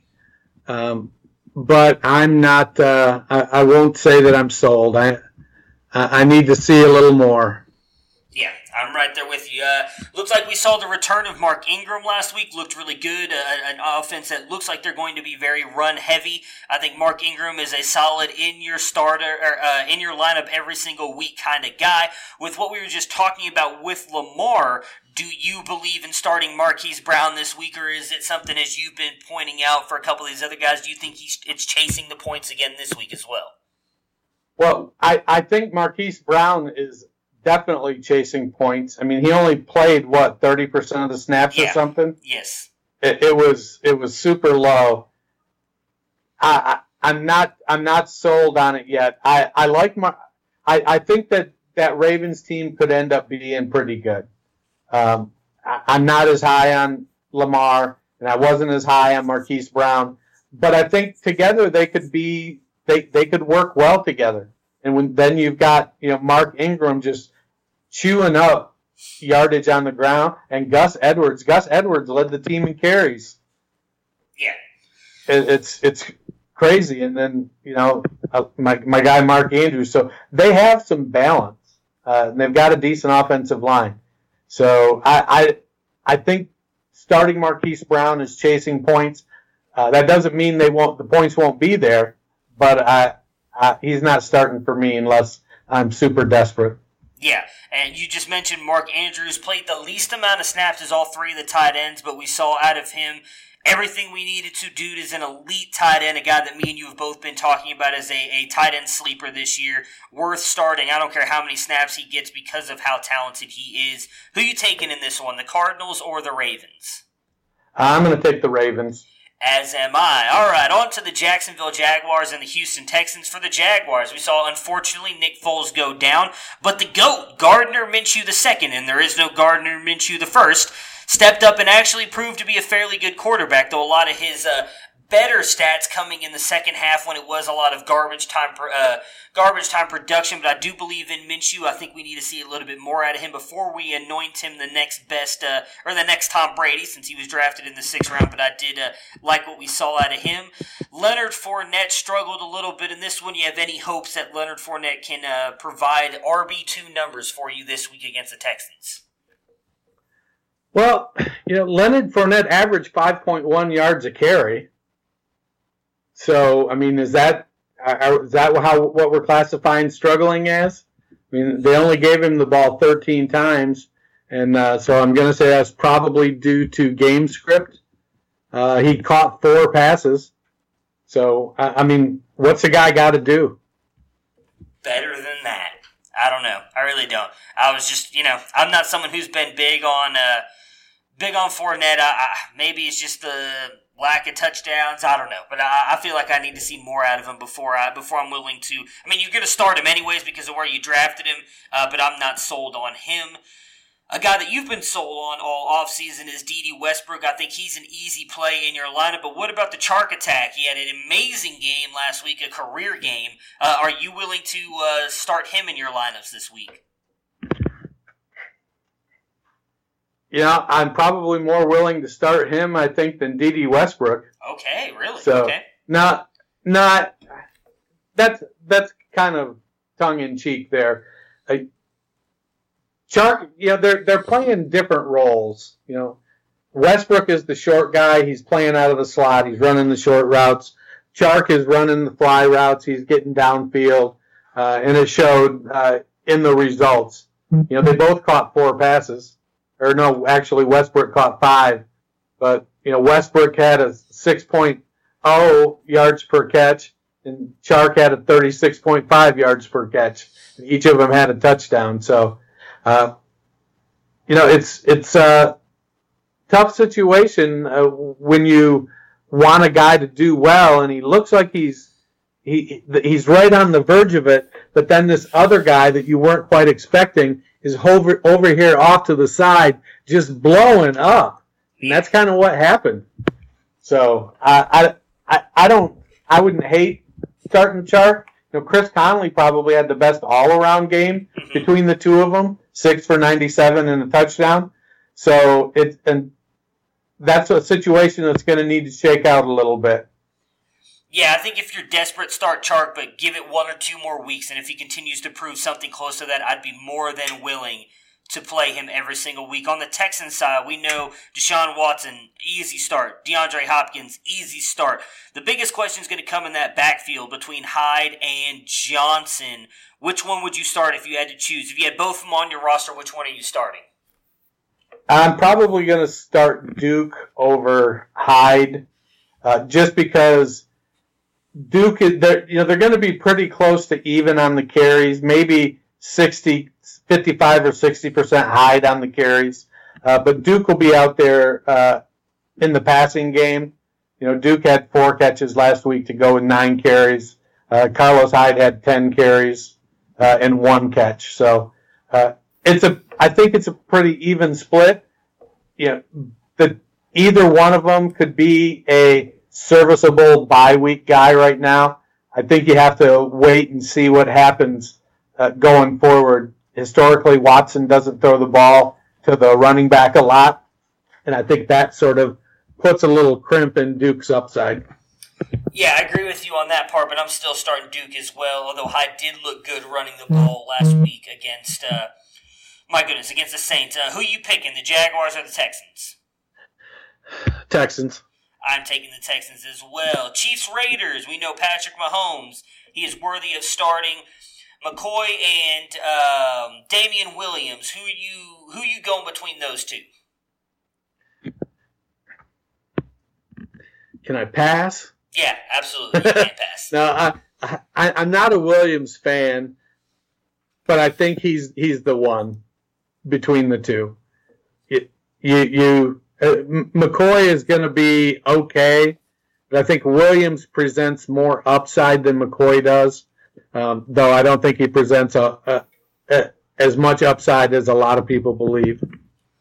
Yeah, I think if I had to choose one or the other, I'm going Williams just because of what we saw out of the receiving game. But McCoy did not look bad at all in that game. He looked like a very good runner. If you've got McCoy, I would feel safe starting him if you needed him as a flex starter.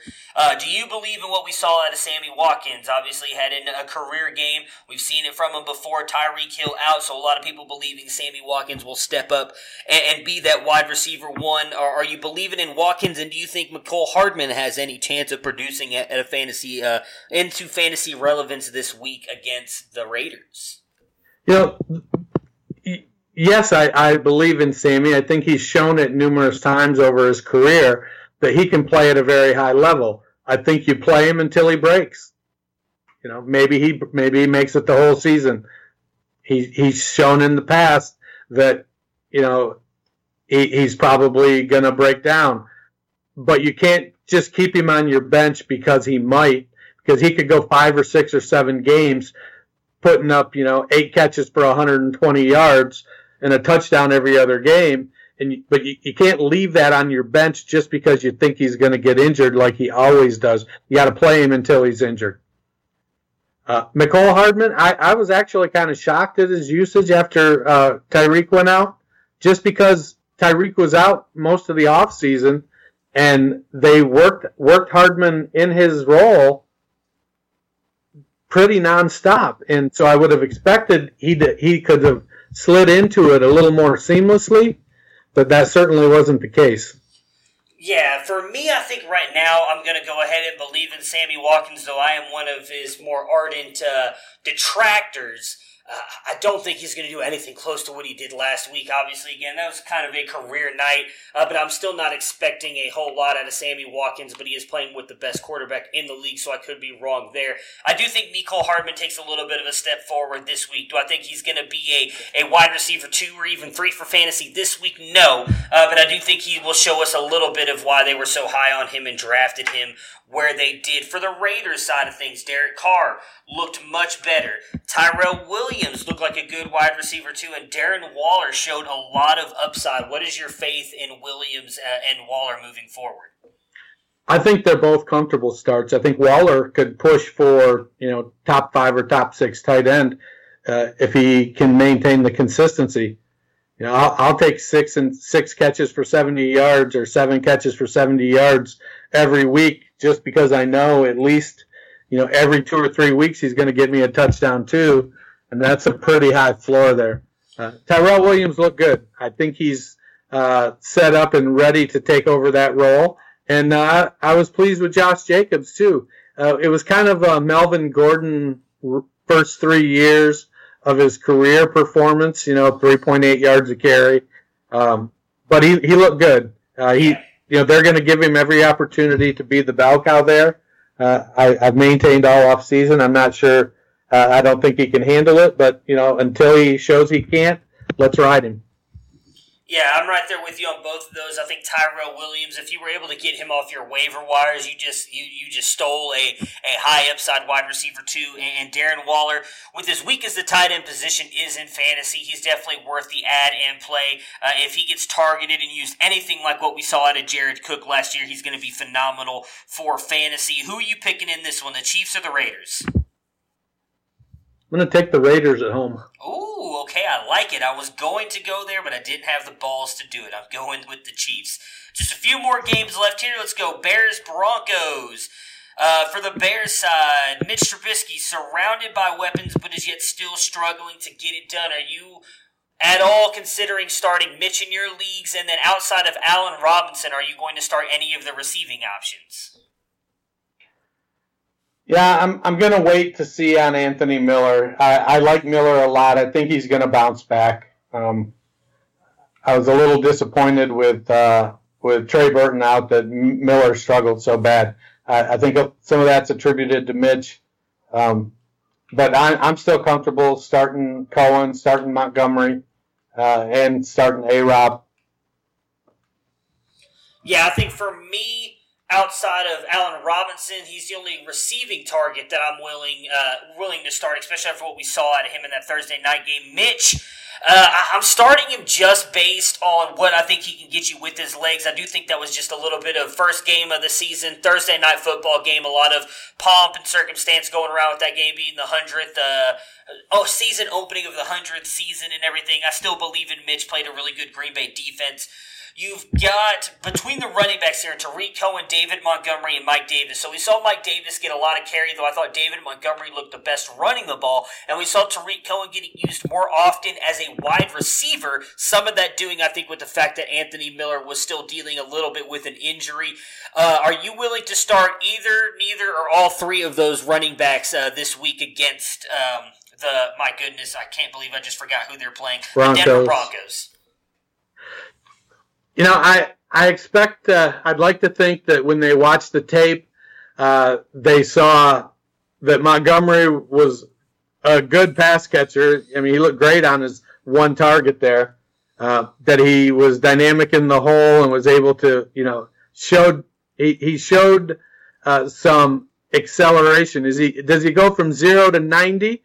Well, no, but we know that about him. But he goes from 0 to 60 quickly. He's got that great jump cut. Give Montgomery some volume, he's going to be fine. Davis is a Jag. He's going to put him behind a good offensive line like the Bears, and he's going to put okay numbers up. And Cohen he's the Bears slot receiver. Yeah, I'm with you. If I had to start either all three or however you really want to do it, Cohen and Montgomery are the guys for me. Not at all believing in Mike Davis, though he did look good at times. David Montgomery looked phenomenal. I agree with you. I think they need to commit to him like the Oakland Raiders have committed to Josh Jacobs, and he will be very fruitful for them, just like Josh Jacobs was for the Raiders. On the Broncos side of things, Joe Flacco looked like Joe Flacco, yet Cortland Sutton and Emmanuel Sanders both produced with him. Do you think they have a chance to come out and produce against a very tough Bears defense this week?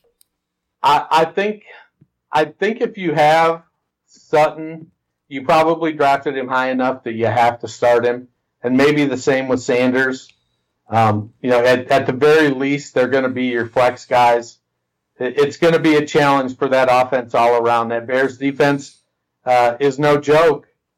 I guess the upside to it is Denver has the coach that designed that defense, so they may be able to attack it with some efficiency, but I'm not counting on it. Yeah, I'd be willing to start both as flex wide receivers this week. I think they both have the upside potential, but again, against a very tough Bears defense, I don't expect either one of them to put up the numbers they did against the Raiders last week. And then lastly, Lindsey and Freeman. Both of them had pretty much the same amount of carries. Freeman, just I believe a couple more than Lindsey, but Lindsey way more active in the receiving game. So if you had to start one of those two, who are you starting? Well, I think if you're only starting one, I think you're starting Lindsey because he's getting the receiving work as well. But they both did look pretty good. It'll be interesting to see how it plays out going forward. Yeah, I think you have to start the GOAT, Philip Lindsay. It's not even a question for me. I just wanted to see the answer you would give. Who you picking, Bears or Broncos? Bears. I'm picking the Bears as well. The New Orleans Saints versus almost said the St. Louis. The Los Angeles Rams here, the other really good game on the docket this weekend. Drew Brees has tended to struggle on the road, though I do think Kamara and Michael Thomas easy starts regardless of what Drew Brees does. But with Brees struggling on the road, do you think that you can start Ginn or Cook with any kind of confidence this week? I've never started Cook with confidence. Okay. So I'm probably in that same boat there. I've never been a big believer in Jared Cook. Ginn, he's a boomer bust guy. Yeah. It is what it is. He plays a specific role on that team, and he plays it well. So if Brees gets enough time against that Rams defense, then the potential is there for Ginn to produce, top 36 wide receiver numbers. I don't think I'd expect much more than that out of him. He may flash here or there throughout the season, but he's a boomer bust guy he's got an okay floor, I guess, but sometimes they just go away from him. Yeah. So it's it's a roll of the dice. For me, he's a bust this week. We talked about it on the Monday Night Preview show. I said I thought Ginn would have a good game. He came through for me there. I don't think he's able to produce against the Saints this week.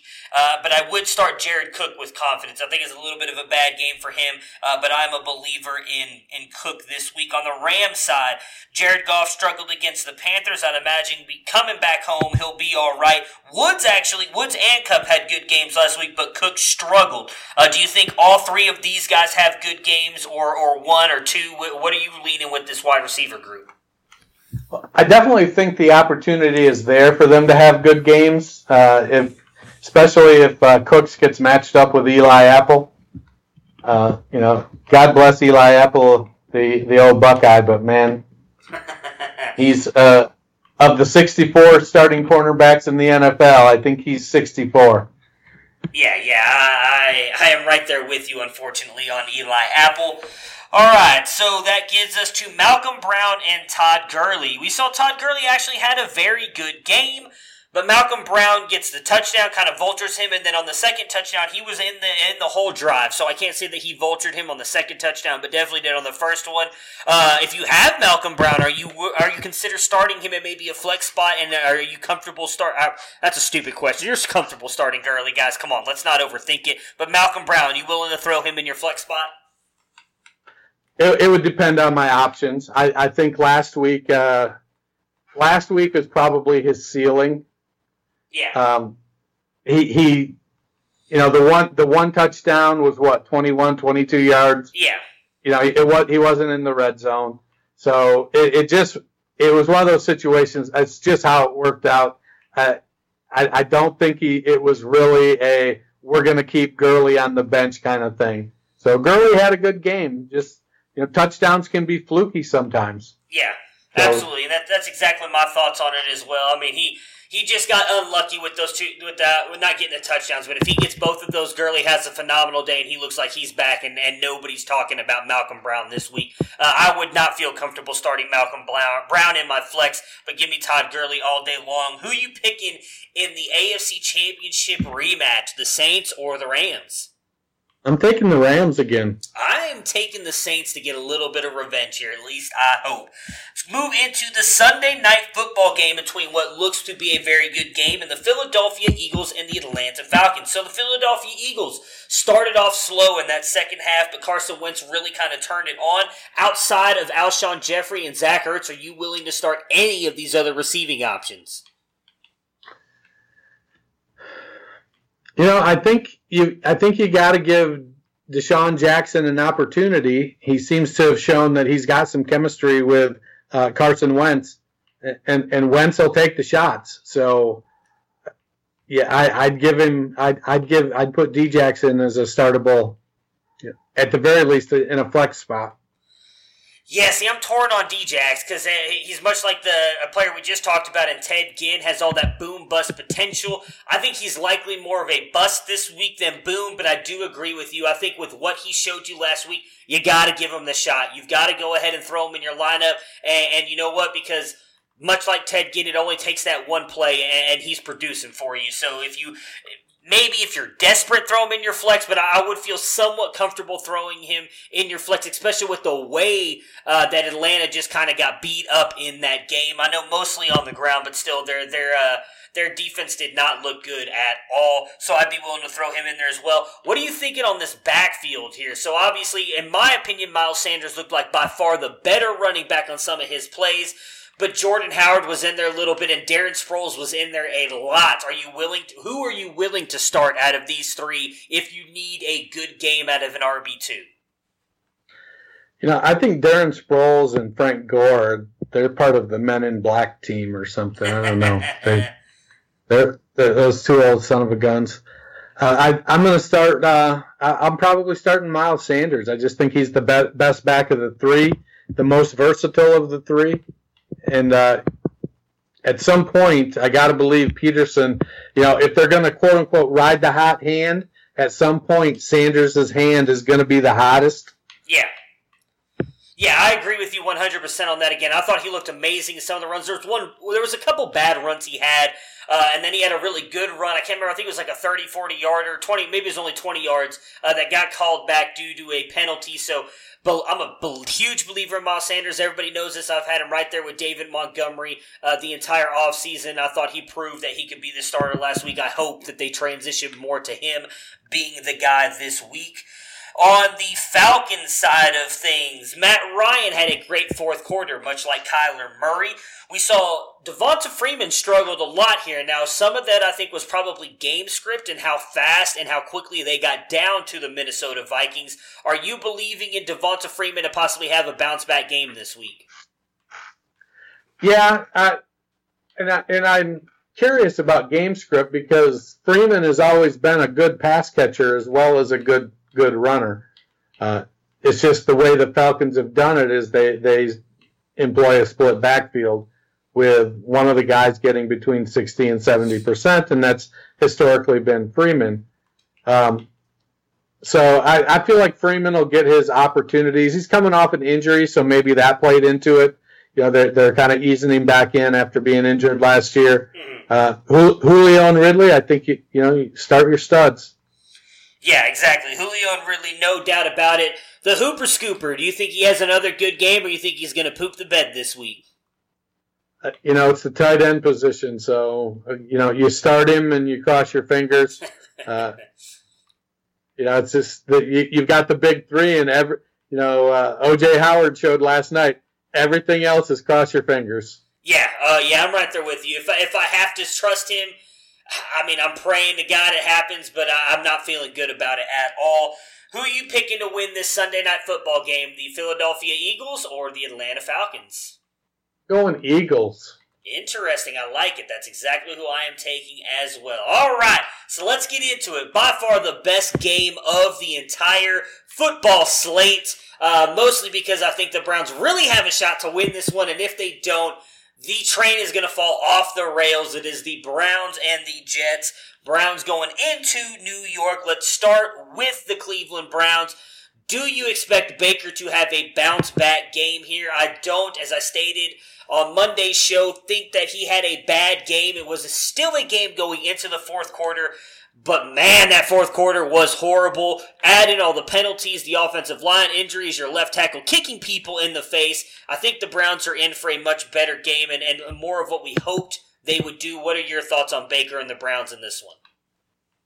Well, they've got to get the penalties under wrap, and you just can't be pushing yourself backwards the whole game, and that's what they were doing. And then we have a suspect offensive line as it is, especially at left tackle, and to lose the best one of those suspects because of a stupid penalty, and then the guy that came in to replace him, his backup, played 2 plays before he went out with an injury? Yeah. Yeah. I think they were grabbing people out of the stands to play left tackle after that. Yeah, it was bad. So, I think Baker bounces back. I think that we're gonna. I'm not going to ask, I'm going to state. We should probably get used to multiple interception games from Baker because he thinks he can make every throw. So it's just going to happen. That might be something we're going to have to learn to live with. That being said, let him go. Let him play his game. Put him in position. But that position needs to be the upright and locked position. Got to keep him off his back. Yeah, I agree with you. That's something I've said about Baker the entire time. I love the kid. I think he's phenomenal, but he does like to throw some dangerous balls, and he's going to get picked quite often. So I'm with you on that. I do think that he's going to throw multiple interceptions. That's just part of it. Chubb, I think, is going to have a good game here. I do think part of his struggles were also due to the issues with the offensive line. I'm not worried about Chubb moving forward in this one. If you had to choose one of these two wide receivers to start or have a big game on Monday night, who you taking, Odell or Jarvis Landry? Taking Odell. As am I. I think Odell's going to have a huge game coming back into Monday night. At least I hope, with all of the talk that he has been doing about everything all offseason. I'd love for him to have a huge shut-up game this week. On the Jets side, this is Going to be the more interesting thing. So we know Le'Veon Bell had an MRI on his shoulder due to soreness. Probably has something to do with the fact that he played literally every single offensive snap last Sunday after not playing a game in over 500 games. Add in that now Sam Darnold is out with mono. We touched on it on Thursday's episode. Looks like he will not be back till probably week 5, as in the mono takes it takes a lot out of you. You will lose weight, a bunch of other different stuff going on with that. I've never had it, but obviously it takes a little bit of time to get over. They're saying they're likely not going to push him back very quickly. They do have a bye week in week 4, so maybe give him a couple weeks rest and aim for him to come back and start in week 5. Trevor Siemian gets the start here. Don't have a whole lot of confidence in him, though he has proven that he can be a comparable starter when he started in Denver.